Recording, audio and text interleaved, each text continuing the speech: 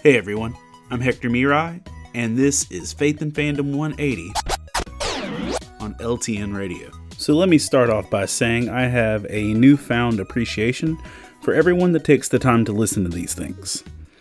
I am currently in the process of turning the first 100 Faith and Fandom 180s into a devotional book, which means over the last few weeks, I've re-listened to 100 of these things. And now, after I've re-listened to them and transcribed them, now I'm editing the text on them. And y'all are awesome if you've listened to 100 of these things. And I appreciate the fact that I had the opportunity to do this. But as I'm editing them, I'm realizing, not everything ages well. Not that any of it's horrible or anything, but revisiting stuff that you say even like a couple years apart, because like starting with the first Faith and Fandom 180, it's been like 3 years.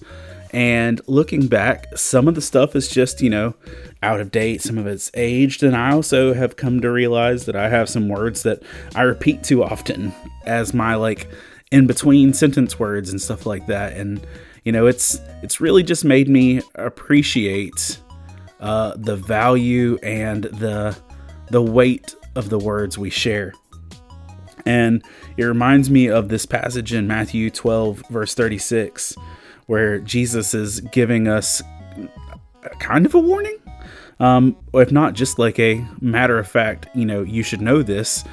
He says, I tell you this, you must give an account on Judgment Day for every idle word you speak.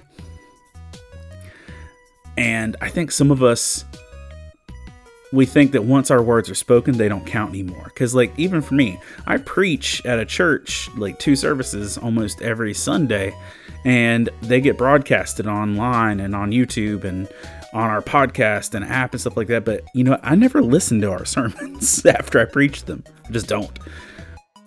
But actually going back and listening to these made me feel like I was being held accountable for every word that I said. And that's the truth. Our words matter. And one day we're going to actually give an account of them to God because they matter.